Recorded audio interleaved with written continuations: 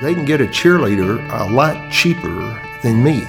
All I'm looking for in deposition of the defendant is what it is I want to start my case with. It isn't about your war with that lawyer. It's about your war with injustice and your war for justice. And I'd say don't be worried about how you can maximize your fee in any one given deal. Think about your reputation long term. This is Wisdom on Trial, impacting your life and law practice. Welcome back. Today's guest is Judge Luis Calderon, who is a judge in the Ninth Circuit, and he gave a great interview. He went to Georgetown Law School and shares what it was like to kind of grow up with parents who immigrated here, how he got led to the practice of law, and ultimately he really took an interesting path where he left working for a big D.C. law firm to go be a public defender and then work through private criminal defense and ultimately is on the bench. I think he offers a lot of really helpful perspective on kind of what jurors want to how jurors see expert witnesses and candidly how witnesses kind of implode. He shares that as well. I think you're going to enjoy it. Have fun. It is my pleasure to be sitting here in the Orange County Courthouse with Judge Calderon. Welcome. Thank you. Where I'd love to start is your parents and their story a little bit and how it shaped you and who you've become. All right. So both my parents are medical doctors. My mom's from Panama. My dad's from Nicaragua. They're both from very small towns. Ironically, they both were very good students, and they both earned scholarships to medical school in Brazil. And my father was kind of a prodigy in a sense that he graduated high school at the age of 17 and started medical school immediately thereafter. So he graduated medical school around the age of 22, and he did so well that they kept him on as a professor. So he's a year older than my mother, and he actually was one of her professors when she started. So that's how they met. My brother was born shortly after they were married in Brazil. And then we moved, our family, I wasn't born yet, moved back to Nicaragua in about 1978, which was right before the revolution, the Sandinista takeover of Nicaragua. So prior to my being born, revolution had broke out. Airports were closing. There were very few ways out of the country. My dad was very high regarded in the medical community, as was my mother. But back in those days, there wasn't a lot of private medical care. Yes. He worked for the government. Okay. And so he was highly regarded. There was an incident where he had to fly out to a certain part. People were shooting. And one of the helicopter pilots was shot right in front of him, and he said, "We're out of here." So literally that evening, he got home, he packed up my family's things, they escaped to Panama. I was born maybe 3 months after that, and we lived there for a few months, and my parents decided that maybe the U.S. was the best opportunity for our family to grow. You know, they had their degrees, they were doctors, and they felt like here they could get a fresh start. And so we moved here when I was about 6 months old.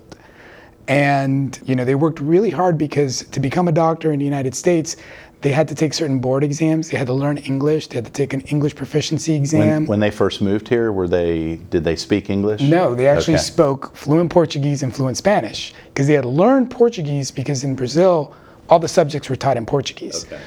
You know, they thought, we learned Portuguese, we can learn English. It was harder than they thought, but they struggled to it. And for a very long time, you know, the only employment that they could see, because they were only recognized to be able to do like PA work, physician assistant type work, was in the correctional system. And so they did that for years until they could get, you know, recognized as medical doctors. So for many years, you know, they struggled, but they worked, and they always maintained in us that idea that, you know, your education, what you learn, nobody can ever take away from you. Like, nobody can take away the fact that you earned this degree, because the knowledge is there. And no matter what, science is science, math is math. Maybe you need to learn the language, but you'll always have that knowledge, and nobody can take it away from you. So they always really pushed my brother and I to excel in school, to really care about your reputation, but also to be kind to the people, because you never know what circumstances in your life are going to flip your world around. You think you're at the top of the world, that flips and now you're on the bottom. So true. Treat everybody, like a human being. Never think you're better than someone because you hold a title. So education's important, the degree's not important, but just the mere fact that you have one or have a title doesn't make you better than someone at the bottom. And they always really, really push that, because we live that experience. Yeah, and clearly they achieved, at least in you, I'm sure your brother as well, the importance of education. When I track how well you did at Florida, and then you go to Georgetown Law School, so it clearly wasn't just words, it translated into your life. Absolutely. I mean, my brother was at the top of his class. He started at Miami-Dade, and he went to UF, graduated from UF, went to pharmacy school. UF was at the top of his class, of his pharmacy class. So absolutely, my brother's, taught at university. He was a professor at South Carolina, pharmacology, assistant professor of pharmacology. So, I mean, education was paramount. I mean, there was no excuse not to do well in school. It feels like that's such like a consistent strand through a lot of people who immigrated into the United States. The value of education is just, we take it so much for granted, a lot of people that just grew up here. But I've seen families where there's been immigration and they've come in here, they really stress education as being a pathway to security. And not just that, I mean, I think in a lot of countries, it's a privilege. So graduating at the top of your class means you get to go to school when you come from humble beginnings. My grandfather was a taxi driver. My grandmother owned a store. My other grandfather was an engineer. My grandmother was a stay-at-home mom. So these were not people who had the money to be able to afford to send their kids to medical school or college. It was things that you had to earn a scholarship in order to do that. So it's always been seen as a privilege. And the idea that something else takes priority to your education it doesn't exist. I had to prove to my parents that I would be allowed to compete in sports to be able to do sports. If one letter grade dropped, that was it. That sport was done. Well, I will tell you, clearly you have something in the intellectual genes with both of your parents, doctors, your brother a pharmacist, and your path. Why law? I don't know what it is that ever spawned that interest. I don't know what it was, but as long as I can remember, I've always had it. And there's a few things that I think, because I think back to why did I get bit by the law bug so young? And I mean, I was really young. I think part of it, both my godparents were lawyers in Nicaragua. And when they came here, that didn't translate into anything. They worked in restaurants, waiting tables, bussing tables, cooking in the kitchen, restaurants, and they were well-regarded lawyers. And I think, it was kind of like the fulfillment of a career that they never had. Okay. I think that's a small part of it. I think a bigger part of it is I can remember being very, very young, and I mean, one of my earliest memories is just sitting with my dad. He barely knew English. I was barely talking, but we would watch Perry Mason together, the black and white version, Raymond Burr, and there'd always be that moment. He was good. He was great. But there'd always be that moment at the end where, that surprise witness would bust through the courtroom doors, everybody would gasp, do the turn, and I just remember that was one of the memories that we shared. My dad worked nights, so me being in preschool at that point, the mornings were something we had, because my brother would already be at school and it was just me and him, and that's what we'd do. We'd watch that. We'd watch The Price is Right. Thankfully, I didn't want to become a game show host, although sometimes you feel like you are in this job. But and so that was another piece of it. My parents say this story. I don't remember it, but they said to me, they're like, "What do you want to be when you grow up?" And I was in grade school, and I said, "I want to be a judge." Wow. Right. And they're like, "Well, you have to be a lawyer first." And I was like, "Yeah, no, I just want to be a judge." I'm going to skip the lawyer part and go right to the judge part. I like the robe, But, everybody's watching Perry Mason. I'm watching the judge, apparently, and I just thought that's what I'm going to do. That is cool. So, I don't know if it's a self-fulfilling prophecy or whatever it is, but I know that as long as I can remember I wanted to do this.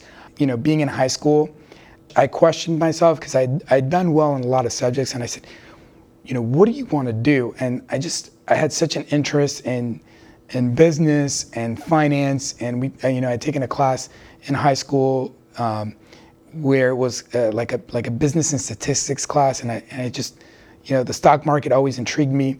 So when I went to UF, I kind of fooled myself into thinking I'm going to do, finance degree. I'm going to be on, a market analyst, or I'm going to work on Wall Street. I'm going to do this.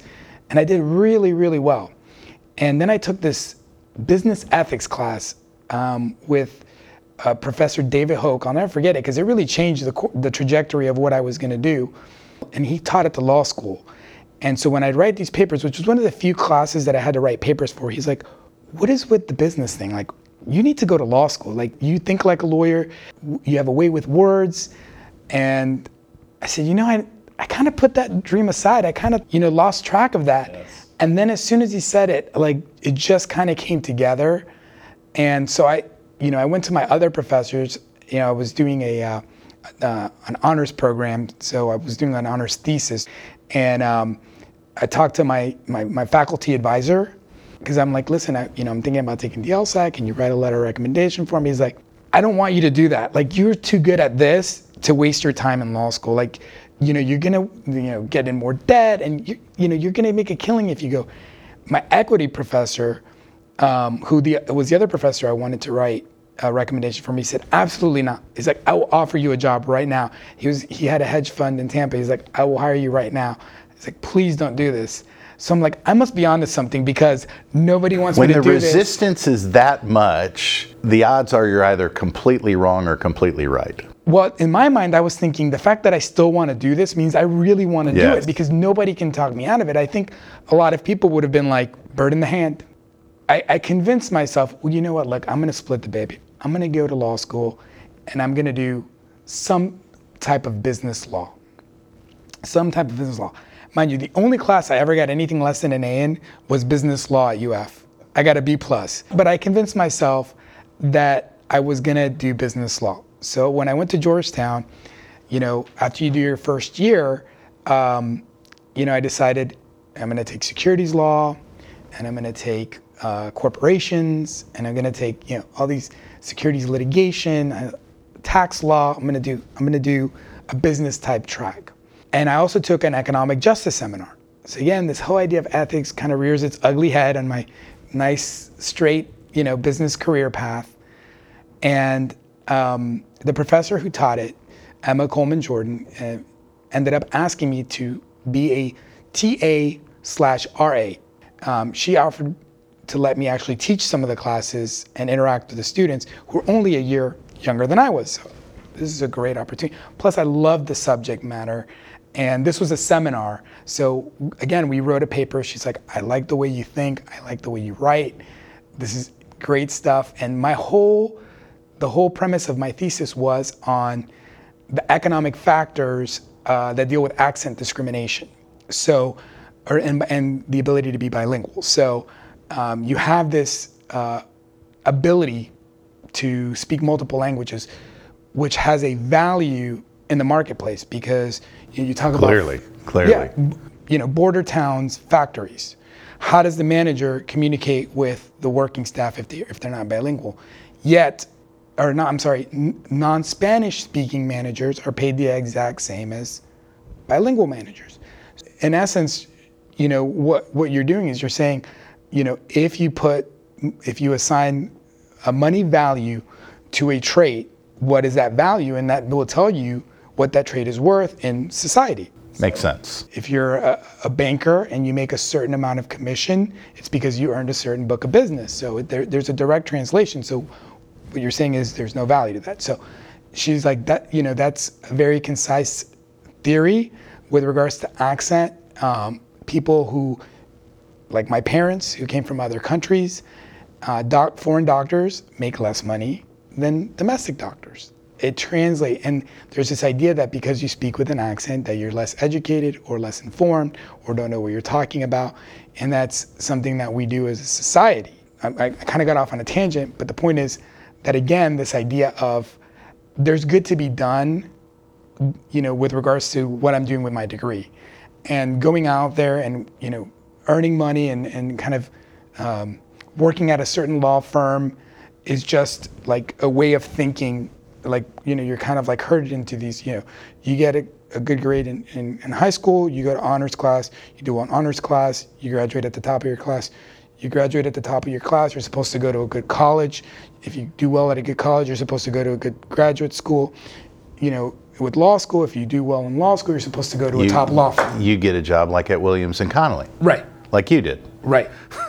But ultimately, and that's the reality of the question, is that's what you end up being trained to think. So once I took that seminar, once I helped my professor with that seminar, worked for that professor, it just kind of opened my mind to maybe working in a finance or security type law firm, transactional type law firm, isn't my true calling, isn't where I want to be. But again, you think about security, you think about stability, you think about risk, and then you have this debt hanging over your head. Yes.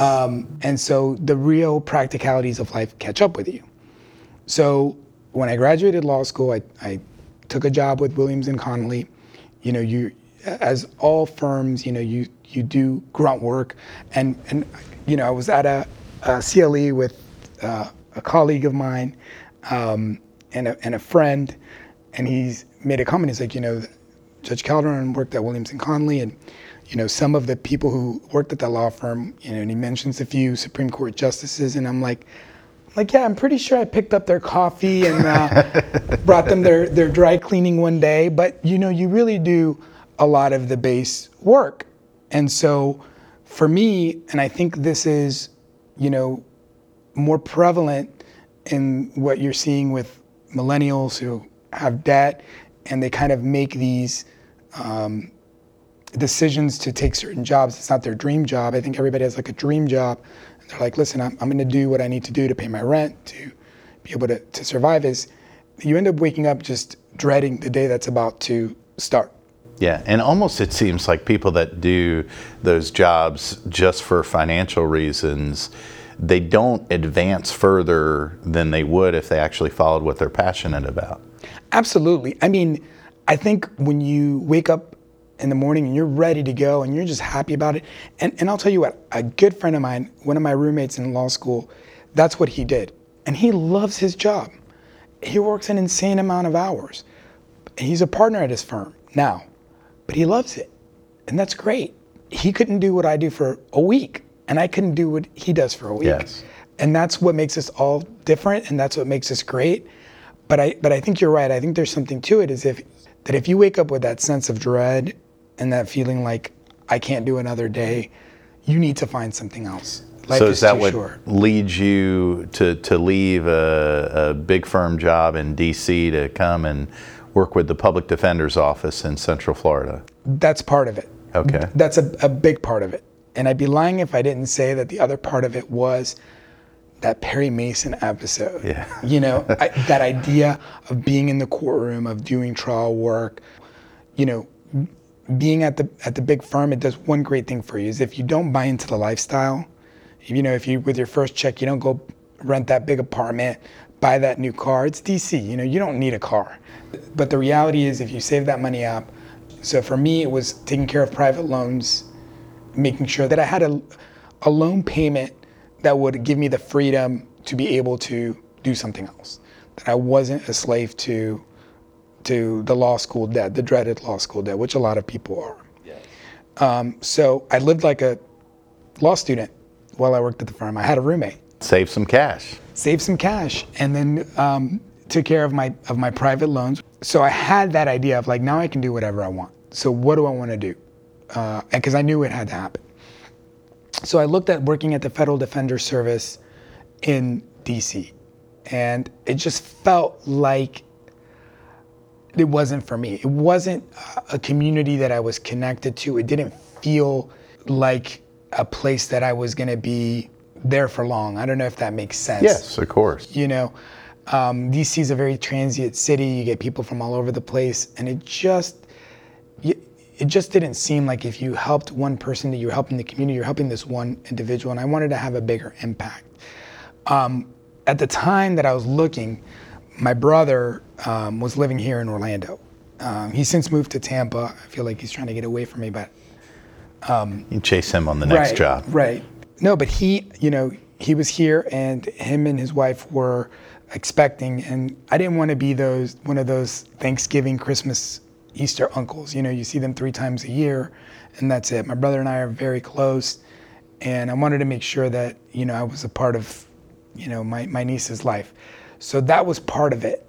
You know, there was, when I came in and interviewed, Bob Wesley, who's still the public defender here, basically told me the job was mine. Now, and then he sent me, you know, he introduced himself. He's like, job is basically yours. Now go do your interview. And I was like, I'm confused. Why am I interviewing if you just offered me the job?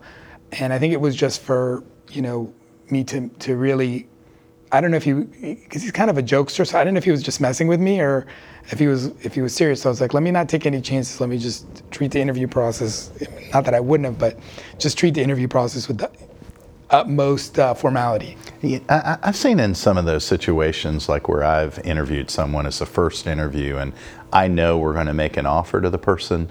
I like the other interviews because I want them to decide, is this the tribe that I want to be a part of? Right. And meaning I know they would fit in, but then they need to decide, is this a tribe I want? Absolutely. And it's a cultural question too. I mean, it's like, do I like the environment? Do I like the culture? Is this a place where I'm going to be able to thrive? And I think, you know, with a law firm setting, there's a real big tendency to kind of have a fear of the associate failing. And understandably, there's no economic stake for that young attorney in the litigation. And so obviously the firm wants to make sure that it's a profitable endeavor, that it's not lost in some motion. And I think that's why your state attorney's office and your public defender offices are such an invaluable instrument to getting trial experience. Yes. Because it kind of removes that fear of failure. It's autonomy with mentorship. It's letting you fall on your face, because that's what's going to happen. It's so embarrassing to mess up in jury selection when you're a young lawyer. It just is. And so, but you only do it once. Hopefully you only do it once. And then you learn, never making that mistake again. It's ingrained in your memory. It's etched in there in a way that somebody telling you about it isn't going to be. And so I think that that's an invaluable tool that you get by being able to work in that setting, the autonomy to know that this person is counting on you. Your opinion to them is what's going to really push them in one direction or another. The stakes could be very high, they could be very low. To me, I never discounted what penalties meant to that individual.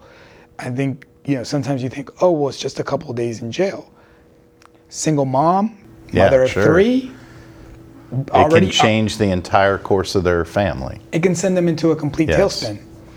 Let me, this is so not linear, but I was sitting there thinking of life as a public defender, and I know you did private criminal practice as well, and federal and state. It seems like one of the keys to being a public defender is how you interact in a courtroom with the police officer, because the police are kind of making the case, and it would seem like you're spending a lot of time cross-examining law enforcement. I would love any insight you have, because many of us, even in civil practice, we interact with law enforcement in the courtroom on both sides. What insight would you have on how to effectively interact with law enforcement in a courtroom? So number one, respect. But again, it's not deference. There's a big difference between deference and respect. I think respect means being courteous, engaging, not being accusatory. And so, the one thing, and I will tell you, because I think about this in a multitude of settings. I think about it at the deposition stage, where I'm asking a person serious questions. If they're snarky to me, I let it go. But I know this is this person's demeanor. This is the way they're going to come across. So I know that. I put that in my pocket. If they're snarky to me in the depot, they're going to be snarky to me on the stand. So now that's a flaw in their character that I can expose in the presence of the jury. If they're respectful, if they're matter of fact, if they give me exactly what I would expect them to give me, then it's a very plain, black and white depot. It's going to be a black and white examination. I don't need them to give me their opinions on things. I need them to give me some facts.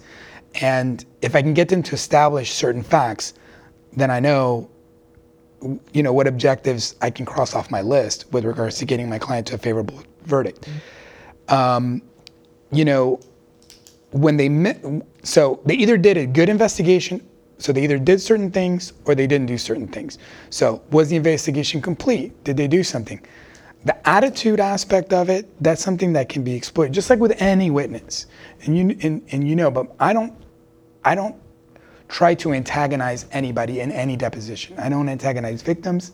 I don't antagonize witnesses. I definitely don't want to antagonize the police officers. They have a very dangerous job.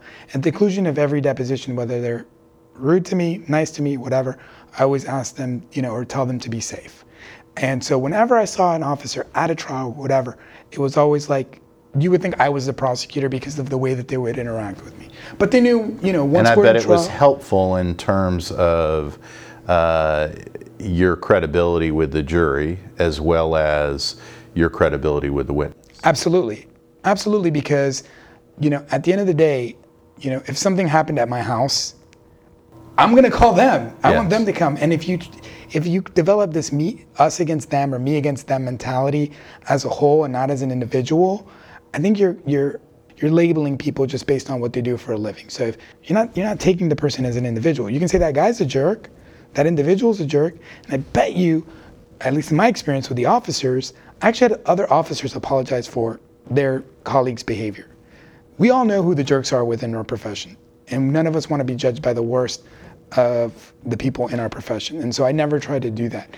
But to the extent of it that it's awkward, look, in front of a jury, it's not very palatable for you right off the bat to just go after somebody. Yes. Without reason. The jury's going to hate it, and they're going to hate you for it. So the best thing is to be deferential, when being snarky, to create that contrast. If you're just basically both in the middle, fact, question, fact, question, fact, question, everybody's going to be like, okay, well, we got some good information out of that. If it's, if they're trying to overreach and they're being snarky about it, that's when you kind of pull back and say, I'm sorry, I thought the question was very simple. I guess maybe I misunderstood. Oh, maybe you did. And you're like, you're surprised by their aggression towards you, and you're just kind of looking at the jury and they're like, what is wrong with that guy? He's just asking him a question. Same thing with, complaining witnesses, with victims, whatever the case may be.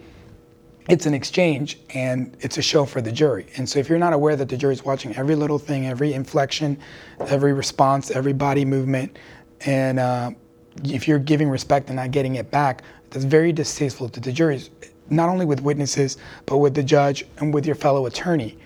I know for a fact I always had a great working relationship with the state attorneys that were assigned to my divisions, with the state attorneys who weren't assigned to my divisions. We'd go to trial, we'd lose, we'd go out, we'd grab a drink, we'd talk about it, I'd lose, they're paying, they lose, I'm paying, it's a tit for tat. We're in the courtroom way too much, not to have it be that way. And those prosecutors, I was like, okay, well, this is going to be an email relationship. This is the person where everything that I'm going to discuss with them is going to have to be done through email, because clearly this person's just being nasty to me, and I don't deserve that level of disrespect. I haven't done anything to do it. So that's when you kind of are like, I'm not going to engage. Yes. Because there's nothing productive is going to come from that. So you do your job, you don't engage, and then you just talk to the court. Let the other person do the gestures and the pointing. And so now that you're a judge, and you see, I'm sure, you referee fights that are, the meaningless discovery fights where lawyers are attacking each other like that. The fear that litigants often have, or advocates often have, is the judge getting it? If I'm silent or I'm calm and they're bombastic, is a judge understanding that I'm not tacitly admitting to anything they're saying? That's usually the concern that at least I have sometimes, is I'm concerned that if I'm just calm and silent, that somehow it gives credence to the other side. I know that's not true, but that's the struggle. And to a certain extent, we don't help matters because we're very poker-faced during the hearings. Yes. I don't think you get any traction with me because you yell and you scream. I think when you do things like that, it's disrespectful to the proceeding, it's disrespectful to opposing counsel, it's disrespectful to the court. I try to de-escalate when those situations present themselves. I'm just, I'm usually like this. Yes. Like I am right now, all the time. So I'll look at them and I'll be like, counsel, I'm going to ask you one more time, please don't raise your voice and just direct your arguments to the court. Because if you're looking at me and you're still yelling, now you're yelling at me, and lawyers aren't going to do that. Yeah. But if they're looking at counsel, they're going to get all fired up. They're going to remember those emails. And all I want to know is what happened. And just realize that at the end of the hearing, I don't say, all right, and the court finds that you're the bad guy and you're the good guy. It's just not going to happen. The court's either going to say that the discovery has to be disclosed, or that a sanction is appropriate based on either a violation of a court order or a violation of a discovery rule, and that's it. Let me. Sure. If you were to speak to a younger lawyer who feels like they're in that moment where they feel like they're being accused and bullied by another counsel, and you were just to coach them through the moment, in terms of the mindset they can have, in terms of any strategies they can have, what would you tell them? I would tell you that the more incensed you get, the more the court may believe that there's truth to it. That's great. Tell yourself that, and you'll see how quickly you calm down. Because if you know none of it's true, and you just wait, and you sit there, and you just judge, none of that is true. None of what they've just said is true. Can I just give my version of what occurred? Let me flip gears to a slightly less practical issue, but something that intrigues me. You were partners with Jose Baez for a number of years. He intrigues me. I mean, Literally, the guy comes out of nowhere, not Georgetown Law School. He comes out of a local law school. And then the next thing you know, he is literally a national, sensation feels like maybe a slight overstatement, but it felt like that way, and sometimes still feels like that way. Tell me a little bit about him. A local lawyer who was the criminal defense attorney for Casey Anthony, for a number of other very high profile issues. Tell me about him. So, I always kid Jose. I always tell him that, if I told people about Jose the person, he would be so mad because he's such a humble, nice, low-key person. He is loyal to a fault with his friends, with his staff, with his clients. He really cares. And that's what strikes me, because, you would think that it's about maybe the publicity or the attention, I mean, come on, that dude likes a camera. You would think so. You would think so. But it's like being on, like for me, it's a character that you, or a persona that you invoke in front of a jury. Like, I have to be confident. My client, their reputation, the success of the merits of the case depends on my ability to convey confidence in our case and in my client's innocence. And I think that's what you see. And I say this because I too, to a certain extent, have this, a little bit of a chip on your shoulder where you're underestimated, you're undervalued, and so when you get that opportunity, you want to shine. But once the lights are turned off, the camera's off, that jury's excused, you go back to your regular, normal, everyday person. What makes him, he's effective. I mean, just if I were to give a word, in terms of these high profile cases, he's effective. What makes him so effective? So from my, in the cases that we worked together, my perception was just amazing attention to detail. It's these little things, like, it's like watching the first time you see The Sixth Sense, and you get to the end, and you're like, oh my God, he was dead the whole time. How did I not see that? I didn't even pick up on the fact that, nobody else could see him. I didn't even pick up on the fact that he couldn't, open a doorknob or turn off a TV. And when he gets to the end, he's basically woven this, tapestry together from these, what seemed like innocuous little facts that when they're all put together, they make a very clear picture. You think of the high profile cases, but where I've seen him do this most effectively in cases that you've probably never heard of. I've had an admiration for his ability to just knowing what's gonna play and what's not gonna play, and it resonates, just knowing what's gonna resonate. And I don't think you can teach that. I don't think that's something, I think that's innate in him.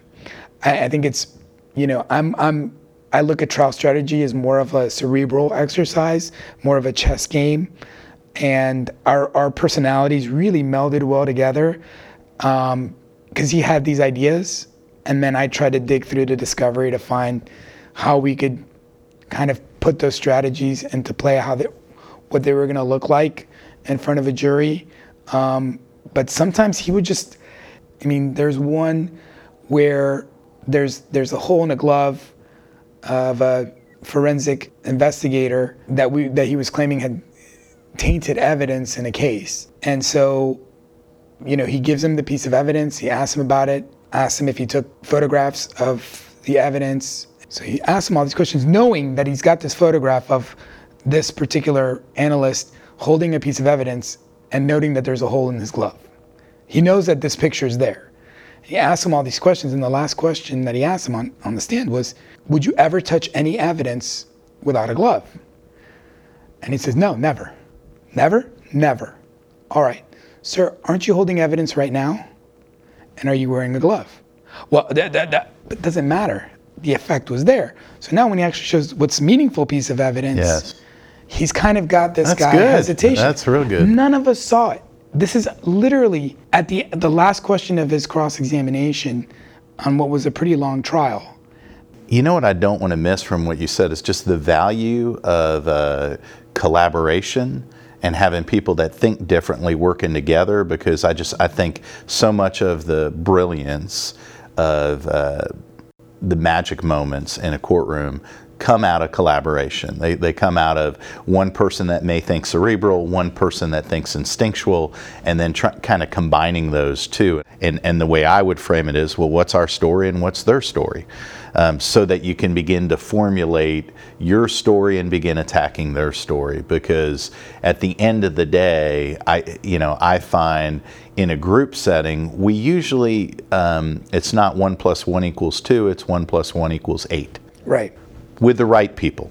And I think, the problem with trying to do things on your own in trial strategy and preparing for trial, and, when you're married to an idea, it's very hard to see the flaws. And people sometimes love their ideas, or, they think something's going to just play so well and it just falls totally flat. And everybody else in the room is like, yeah, I could have told you that wasn't going to play well. That's where the collaboration kind of is key, is someone who's not attached to a certain theory, a certain idea, a certain outcome, who can look at it and see all the things wrong with it and say, the person who's going to help you the most is the person who thinks you have the worst idea. And it requires humility. Right. And it also requires confidence, because when I find somebody's getting ready for trial and I say, well, give me your opening, they don't want to do the opening because they're worried that it will not be good. They're worried you will attack it when we have to take what we have, put it in front of somebody else, even with humility and with confidence that I will, through the process of deconstructing my argument, at the end of the day, I will construct something a lot stronger.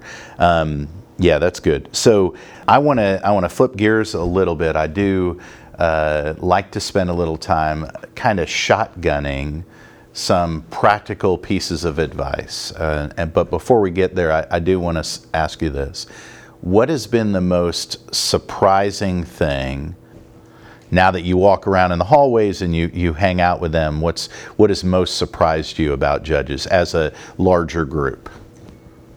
How much they care, how kind they are, how kind they are, how thoughtful they are, how much they lose sleep over decisions. There's a local judge once that a friend of mine on the other side and I were trying a case in front of them, and he was so pained over every decision. Him and I would leave the courtroom and say, we just want to tell him it's okay. You seem like you care more than anyone else. I get that, I really do. How about most surprising thing you've learned about juries? How much they expect the show, and maybe a little bit of disappointment in how it's not that big of a show. Sometimes it is, but there's not the fireworks that you'd see on a TV show. But I think they expect that, and when there's not, there's a little bit of disappointment. That's good. Most common mistake you see young lawyers making? Introduction of evidence and impeachment. The impeachment issues. Just not knowing how to lay the foundation to do a proper impeachment. Correct. Yes. Most common mistake you see seasoned lawyers making? I'm going to venture to say, and only because my colleague pointed it out to me and I was like, absolutely, I totally agree with you. Cross-examination of experts and how much money they make. I think they spend way too much time on it with very little mileage. You are not the first judge that has told me that, by the way. Yeah. What is the most common mistake expert witnesses make, where you see an expert witness and you think he's tracking or she's tracking, and then you see them do something, you say, they lost their credibility there? Showmanship.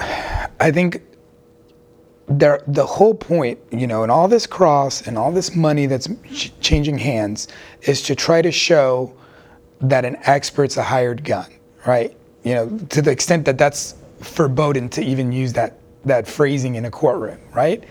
And yet some experts will turn and almost, with a smile in their eye, answer questions for whoever's retained them, defense or plaintiff, like, I'm glad you asked me that question. It's like a bad infomercial. If they play it straight, I think they're more effective. Yes, definitely. How about clients? When a client's on the stand, plaintiff or defendant? So I would say the misplaced emotion, without giving away too much, there was a case where there was a spouse and they asked the spouse about the injury that the plaintiff had, and basically breaks into tears, talks about how terrible it is when he just grazed that particular body part. She would cry and it killed him because he had caused her pain. And so then on cross, there was a question about her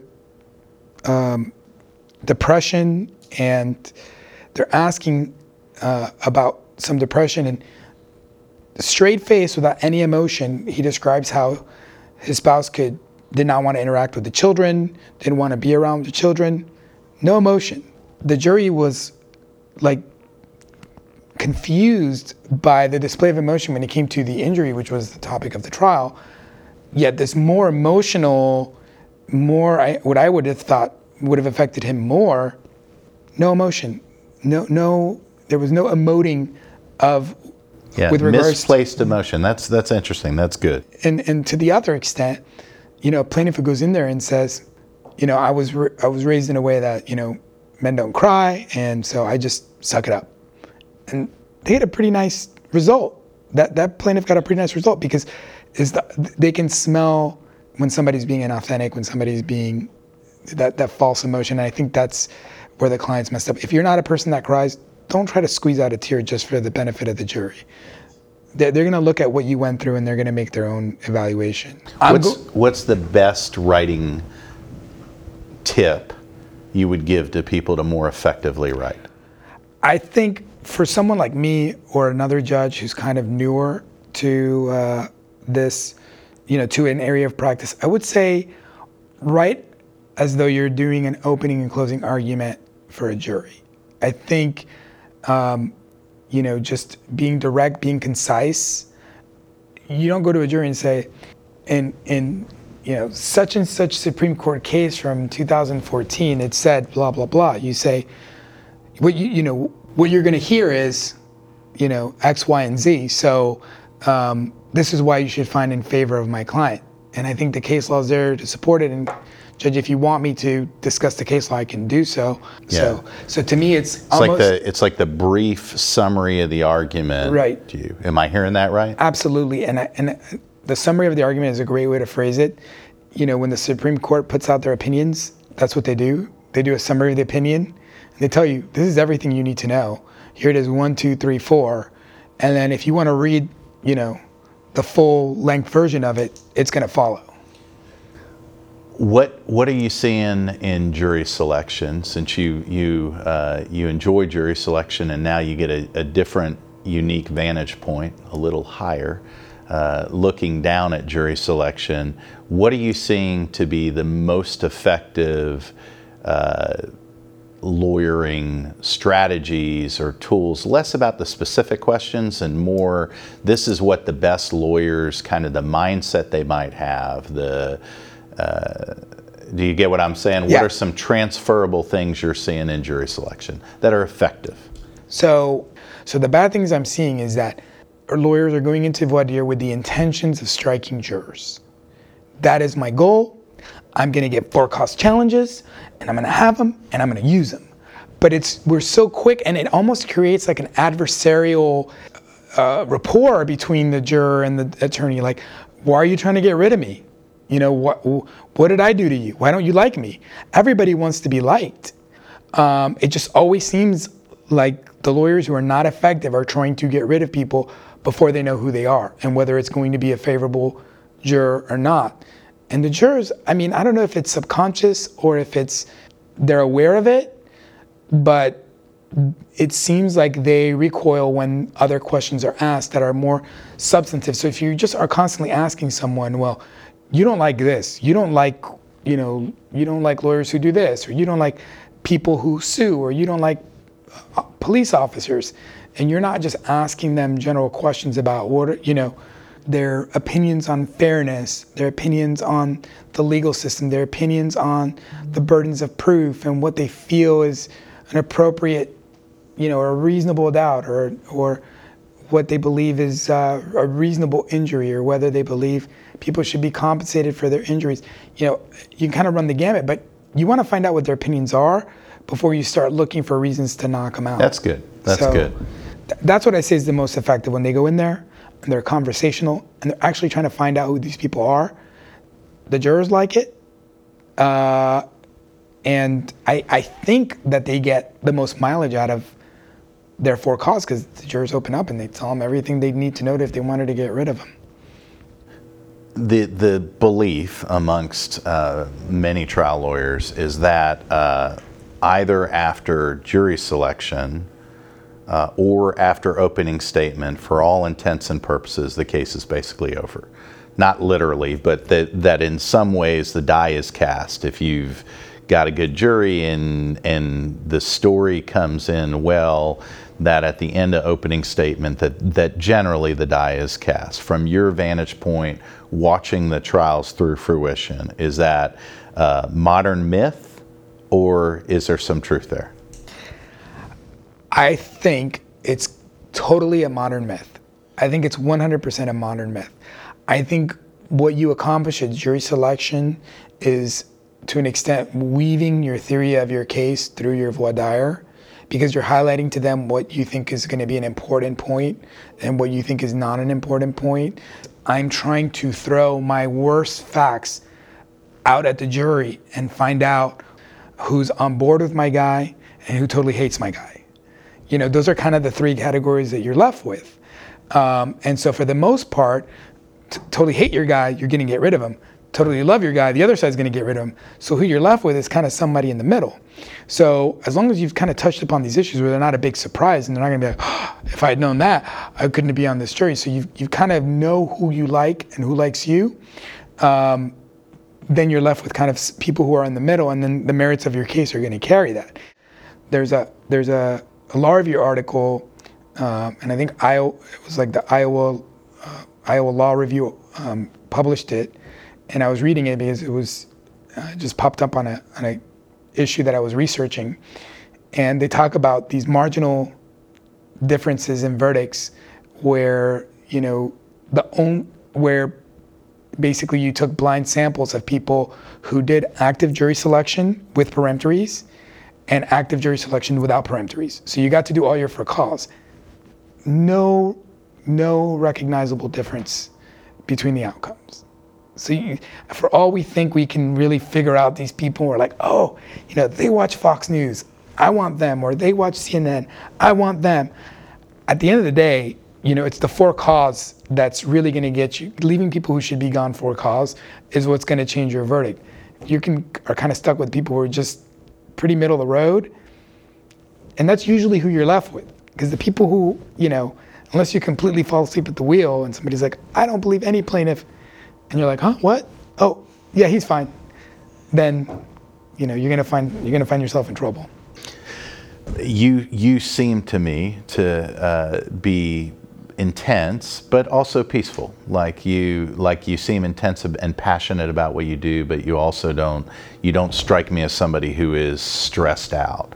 The lawyers that you see and interact with, having been in the community for a long time, the lawyers that you look at and you say, okay, they're passionate about what they do, they're committed to what they do, but they also have a life, and they don't walk around stressed. What are some threads that you see of the people that seem satisfied, peaceful, and passionate? I would say they have good perspective. I mean, I think in the grand scheme of things, a person who has good perspective, maybe somebody who's dealt with a little adversity, somebody who's had some, major life experiences, whether it's, health concerns or close relative health concerns, has great perspective of where this fits in the greater scheme of life. And I think the people who go in there understand that it's an argument, that it's a legal one, and the connection to their happiness, their success isn't necessarily tied to winning or losing that argument. I think the attorneys who don't have perspective live and die by every argument and every motion that they file and every appearance that they have in court. I think that's the big distinction. Is just, your case is important. There are also more important things. I'm a very big believer in we all deserve vacations. I mean, as a private practitioner, I wish that I had some. I can tell you that for 6 years, I think my honeymoon was the only vacation that I took. But even, when I could, I would try to get away for short weekends and try to just kind of... The adversity issue, and I get that when somebody's been through something that's a major tragedy or a major adversity, I think it really does help in perspective. I also think we learn often from our failure. The lowest moments are moments that either take us out or they help project us up. If you'd be willing to share, what has been the biggest failure? And failure doesn't necessarily have to be you caused it, or adversity that you've experienced, and how did you walk through it? So, I mean, I think failure-wise, my first partnership, the first time I went on my own, we were doing so well. And, you know, there was a rift in the partnership. You know, the economy wasn't great, and we grew too fast too soon.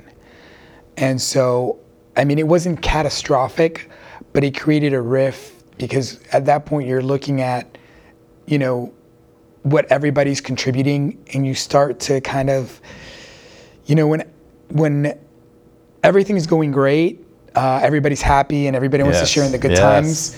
When things slow down and things are tight, and you really are like, no, like we need to like buckle down, and people are just not willing to make sacrifices. They, you know, you kind of see the true colors.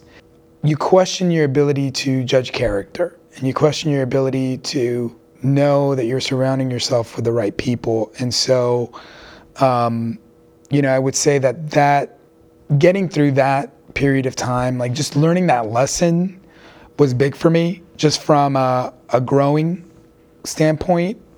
And what did you learn that moving forward changed how you practiced or acted or surrounded yourself with? I would have to say, trust your instincts, how you are, and don't let somebody just convince you that you're wrong about that. I don't know how to explain it. I don't want to get too specific, but, you know, just trust that, you know, if you've been successful, don't stop doing what's been working for you. Don't get comfortable. Don't rest on your laurels. Don't think you've made it. Don't think you've crossed the finish line, because it's a very long race. You know, just when you think you've got the game figured out, things change. So I think that taught me not to be so complacent and so trusting, to kind of make sure that you're involved in every aspect of your practice or your cases, so that you know you keep your finger on the pulse, you know where things are going. For that matter, your life. Right. That's good. Let me ask you a question I've tried to ask most people, and it is, if you were to speak to a group of lawyers, 25 years to 35 years, are in the early seasons of their practice, and you could give them some advice, things that you would like to have been spoken into you back when you were that age, some wisdom that you would impart, what would you say? You don't know anything. You're learning. Don't be set. Don't say I always or I never. Be open. Be observant. You really don't know anything. And so be passionate, but be practical. You know, it's good to have a plan, but not one that's so rigid that there's no room to change course. Don't just dig yourself a deep hole. And I think when you say I always and I never, you tell a lot of people this, it makes it very hard for you to get out. You know, among your peers, among friends, among family. You know, I just think if you're open and honest and just are willing to say, I don't know, I'm not sure, you're going to save yourself a lot of guilt and kind of a self-defeating attitude. Yeah, what I'm hearing is don't dig the ruts of your path too deep, because you don't know exactly what's ahead. Yeah. So be open to change course and know you don't know what you don't know. Right. And be willing to learn. I mean, that's the big thing is, you know, you don't need to touch the stove to know that it's hot. Learn from other people's mistakes. Listen to people who've been there. Some of the younger people who engage, and maybe it's just, you know, maybe that's the kind of people that I've just had the good fortune of interacting with, but they're just like, I'm concerned, you know, about this or about that. I'm like, yeah, you know, that's a good point.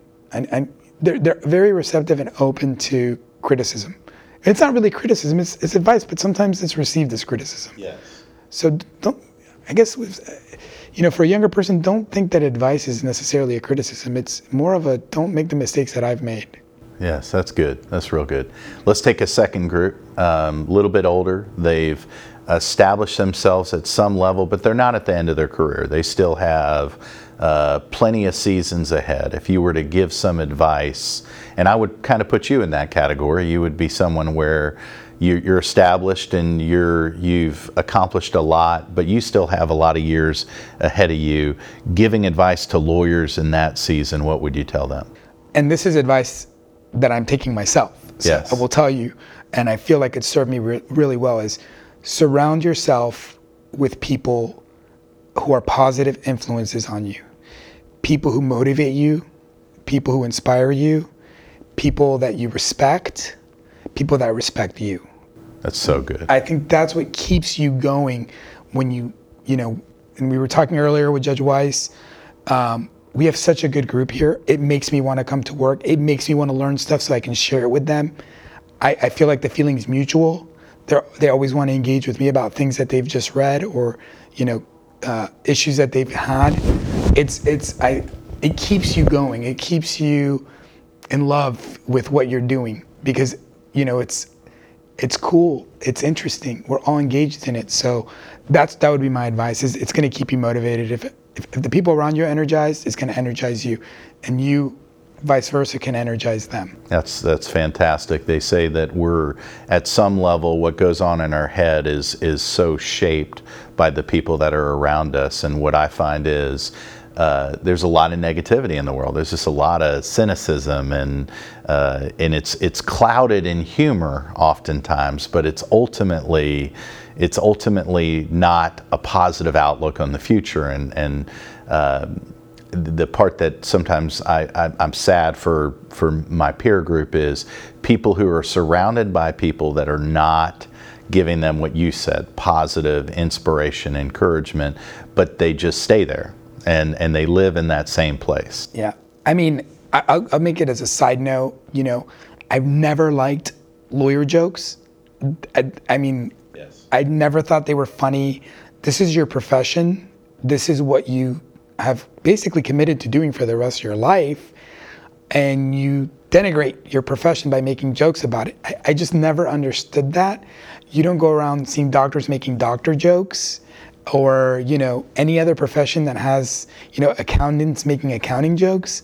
I just never understood that. But I feel like maybe the rationale is we'll just keep it light, we don't want to take ourselves too seriously. But this is a profession, and I think if you take pride in your profession, then you're only going to be taken as seriously as you take yourself. I don't like those jokes. I don't either. I don't either. I don't. That's an aside. And I don't even like them in my presence. And I'll typically try to say something light to try to deflect it. But I let the people know, I'm not a fan of that. If you had a magic wand, and you could wave that magic wand, and you could fix one issue in the world, and it could be any issue in the world, what issue would you wave it and fix? That there's, especially in the current social climate, I just wish that people would not ascribe to this tribalistic mentality. Like we were talking about before, with having to cross-examine and question police officers. It's just this idea that you can generalize or label people. I think if we just took the time to really treat people as individuals and really engage with people one-on-one, it would be totally different. Because you would never, if you know someone, of a particular belief or a particular group or whatever, the common thing is, oh yeah, but not that person. It's like, no, but that's not the way it works. You can't generalize and then say, oh, but it doesn't apply to one person. It's like, just don't generalize. So I guess that would be my thing, is just, all this, picking teams, if we could just get away from that, that would be my magic wand. Just follow the golden rule. Everybody has to follow the golden rule. Just treat everybody like you want to be treated. And you'd see we'd live in a much better society. Yeah, that's great. That's good. What are you most hopeful about in life right now? My kids. I mean, I've got two boys, and all my worries are about the world that they're going to grow up in, and and what kind of people they're going to be. But I see so much character. My little one is really little, but I already see his little personality pumping out. So when I see that, I know we're in good hands. And even with talking to some of the youth, and even some of the younger lawyers, there's just a very good aura. There's a thoughtfulness, I think, that's very prevalent. But I think the younger generation, makes me very hopeful. So that it gives me a lot of hope, just seeing that in their just general activism, their willingness to be outspoken, they speak their mind. I think in my peer group, it was more like you had to strive, and right. You had to these are the boxes we got to check. We got to check this. We got to then do this, then do that. And it seems like they're just more like, why are we doing this? And they're just more willing to question norms that we're just were accepted by me and my peer group. We just accepted that was the way things were. That's I agree. I get excited about a generation of world changers coming up. So that's good stuff. Judge, I can't tell you what a treat it's been and a pleasure talking to you. I do want to ask you this before we leave. If you were not a lawyer, okay, what would your dream job be? I don't know. I think I'd be coaching some sport or you know what? I'd probably be a high school teacher. I like interacting with younger people. I like, being able to be a source of wisdom. It's having sat in the juvenile division in Osceola County kind of gave me some perspective. But I feel like I really, could speak to these kids and treat them with a certain amount of respect and dignity, even though I think maybe it was the first time that they were receiving that sort of engagement. I think usually they're being talked down to.